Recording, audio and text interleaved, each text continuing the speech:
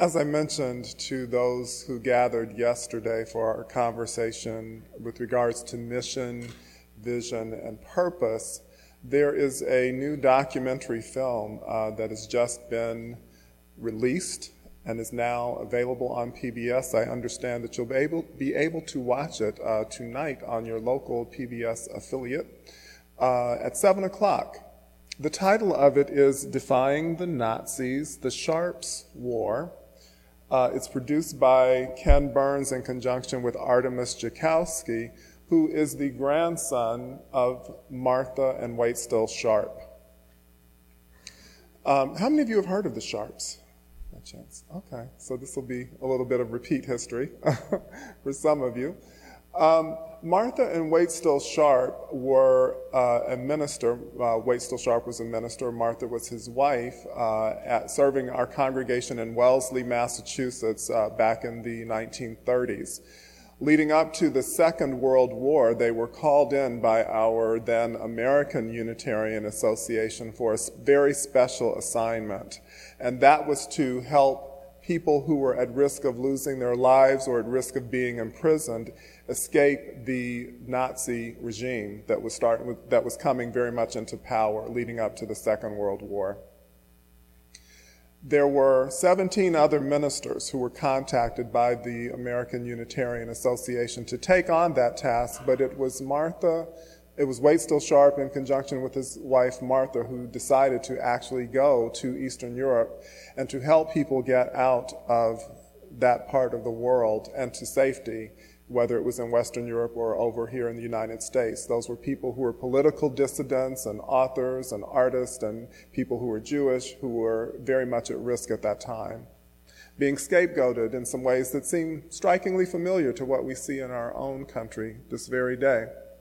I wanted to share with you an excerpt from the book Defying the Nazis, The Sharps War, which is the companion to the film, the 90-minute Ken Burns film. And this is looking at what was going on at the time that they actually agreed to go to Czechoslovakia and to help people begin to leave and get to safety. This is right after they had agreed to do it and how they remember it differently. Some 40 years later, Waitstill recollected that both he and Martha accepted the assignment almost immediately. As we went home beneath the starry skies, he reminisced, we went home with a promise to do it. Martha remembered the decision process differently, noting that Waitstill was eager to go, assuming, of course, that she would go with him. Missionaries, he reminded her, leave their children. It was a touching expression of his love, respect, and need for Martha. Yet he also knew he was forcing her to choose between him and the children. They had 2 young children at the time. She knew there would be consequences no matter how she decided. Although Martha had serious doubts, she shared Waitstill's sense of responsibility. As she later wrote, refugees in the Sudetenland had been murdered. People were being imprisoned and hurt. Her greatest concern, however, was for their 7-year-old son and their 2-year-old daughter. I had never for 1 minute entertained the thought of leaving them, she said. Knowing that Waitstill wouldn't go without her, she recalled being torn between her love and duty to her children and to her husband. Martha took the matter to an old friend and mentor, Edna Stebbins, whom she thought of as an aunt and addressed her accordingly. Aunt Edna advised her to go. If you prevent Waitstill from taking this assignment, Stebbins said, he'll always regret the lost opportunity. He might subconsciously blame you for not helping him fight the Nazis. It would be a great experience for both of you. I think you ought to go. Then Edna sealed the deal by offering to come with her husband, Livingston, to take care of Hastings and Martha Content, those were the children's names, while their parents were away. The encouragement and offering to help persuaded Martha to give her consent. In later writings and in speaking about her public life, she often expressed ambivalence about having left the children. Those who knew her were aware of the guilt that followed her into old age at the choice of service over family, that she repeatedly made. The title of my time with you today comes from a passage in one of the four Gospels found in the Christian New Testament. It's taken from John 15, verses 19 through 13.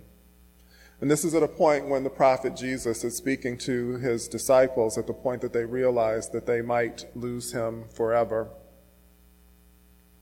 As the Father has loved me, so have I loved you. Now remain in my love. If you keep my commandments, you will remain in my love, just as I have kept my Father's commandments and remained in his love. I have told you this so that my joy may be in you, and that your joy may be complete. My command is this: love each other as I have loved you. Greater love has no one than this, than to lay down one's life for one's friends. Greater love hath no one than this, than to lay down one's life for one's friends. It calls into question, doesn't it, who we actually see as our friends, who we feel that we're responsible to, whose lives we are accountable for. It calls into question what we are doing in our own present time when we see so much unrest in the world. Just yesterday, or Friday evening it was, there was yet another shooting, another mass shooting in our country that left 5 people dead, not to mention the many tragic shootings over the course of the summer, over the course of this past week. It's become something rather commonplace. And so the question emerges, what are we willing to do? What sacrifices are we willing to make a difference in the world and to make differences in the lives of others? Knowing that we can't do it all, knowing that we're not able to magically snap our fingers and have things be radically different from the way they are today. And yet, there are opportunities that present themselves in our daily lives where we can intervene. As was the case with Martha and Wait Still Sharp, they had to ask themselves, what are we going to do in this moment? There was a crisis that was afoot already, that people's lives were already being lost, people were in harm's way. I'm sure those 17 other ministers and their families who were contacted had very good reasons for why they wouldn't go. Some of those had to do with their family considerations, with the congregations they served, and yet this couple, these 2 people, chose to step out of their comfort zone, to do something radically different, something that many people might have called foolish or unwise at the time. They chose to step out. They chose to take on the task of helping people escape to freedom. It brings to mind for me the words of a song by one of my favorite composers. Her name is Esai Maria Barnwell. She was a member for many years of the African American a cappella women's quintet, Sweet Honey in the Rock. The song was entitled, Would You Harbor Me? And I offer you these lyrics from that song for your reflection. Would you harbor me? Would I harbor you? Would you harbor a Christian, a Muslim, a Jew, a heretic, convict, or spy? Would you harbor a runaway woman or child, a poet, a prophet, a king? Would you harbor an exile or a refugee, a person living with AIDS? Would you harbor a Tubman, a Garrett, a Truth, a fugitive, or a slave? Would you harbor a Haitian, Korean, or Czech, a lesbian, or a gay? Would you harbor me? Would I harbor you? Would you harbor me? Would I harbor you?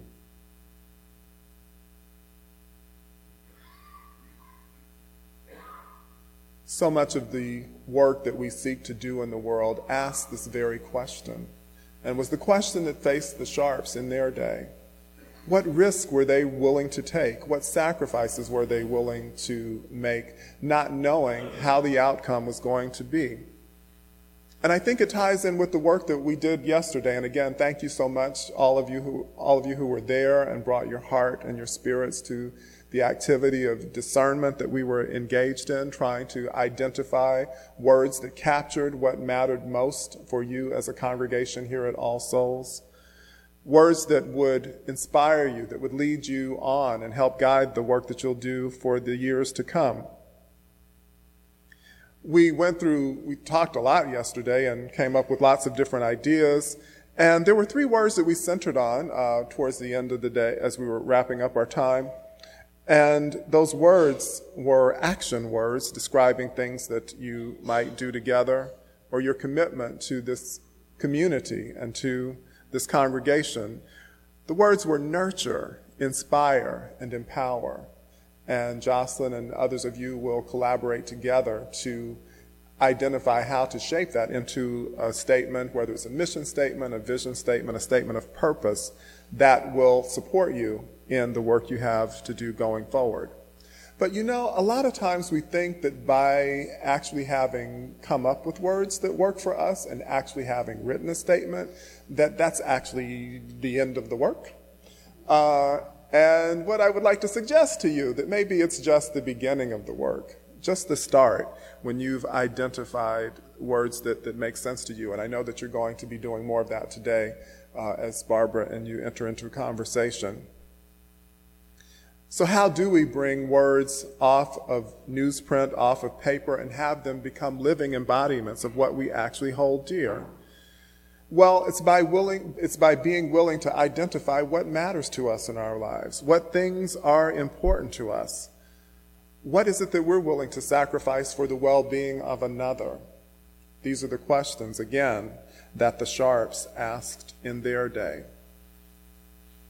So how will you put your mission and vision and your purpose into action now that this process is underway? Reimagining who you could be going forward. Thinking about the example of the Sharps, I wonder, will this congregation host 1 or more refugee families from Syria? That would be pretty bold. Will the congregation become a hub of community dialogue where there's room for people to talk honestly and openly about important things that they have differing opinions about? Will the congregation invest and commit to programming around mediation, compassionate communication, and other modes of waging peace such that civility and honor become a way of life rather than something that's unusual? I want to mention 2 Unitarian Universalists in our own time who've taken up the work that the Sharps did in their day. Their names are Colin and Latifah Woodhouse. They are members of our congregation on Long Island. The Unitarian Universalist Congregation of Shelter Rock is the name of it. They are the recipients of the 2016 Sharp Rescue Award from the Joukowsky Family Foundation. And again, Artemis Joukowsky is the person who actually is the co-producer of the film Defying the Nazis, as well as the author of the book Defying the Nazis. The Woodhouses, Colin and Latifah, went to the Greek island of Lesbos, where there were many Syrian refugees who had been encamped there. They went there on a mission of peace and to help make provisions for them. And similar to what the Sharps went through in their day, they had to learn how to negotiate with governments, how to intervene with people who were in danger, and sometimes put their own well-being at risk. They took their adult children with them who joined them on this mission, and for that reason, they are the recipients of the Rescuer Award. Now, it's the case that not everyone is going to be called to such a daring mission, such a bold mission, but we each have the opportunity to look to see what is it that we're being called to do in the moment, and open to the possibility that that can make a huge difference in how we relate to one another and in our communities as well. And sometimes we only really get the full sense of it as time goes forward. It's the case that for the Sharps, even though they were able to do this tremendous life-risking work that they did leading up to the Second World War and were able to get out before they were actually discovered and stopped. That there were prices that they paid and sacrifices that they made. One of the sacrifices was the dissolution of their marriage, as well as, in some ways, the estrangement of their children. And it wasn't until years later that the children began to reconcile what had happened. And I wanted to share a passage from you that I find very poignant, that is from Martha Content, the daughter of Martha and Waite Still Sharp, reflecting as an adult on her parents' legacy and their commitment. We do not choose our parents, but I know that mine honestly followed their hearts and their ideals and threw themselves into their life courses. They were determined, tender, compassionate, and had a deep empathy to help others. They deeply cared and connected themselves to a larger life, showing kindness to and saving many people along the way. As a child, it was hard to know what they had witnessed, and they didn't want to talk with us children about their sustained work or the horrors and struggles they had seen or felt. And as an adult, I was bewildered when I was told of their frightening life and death situations. Now I am less puzzled and realize that their passions were larger than life in spite of the dangerous worlds that they found themselves in.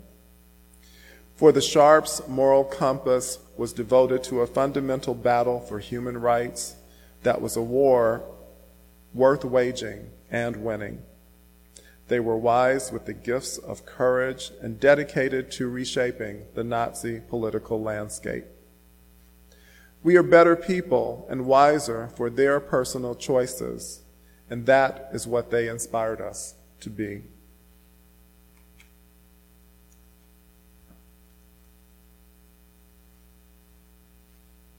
Again, not everyone is called to drop everything and to intervene in the way that the Sharps did on behalf of humankind. But there is some bold calling for you as a congregation, for you as individuals, some bold calling that feels right, regardless of the risk, that has your name on it. And I'll be very excited to see what you individually and collectively discern. May it be so.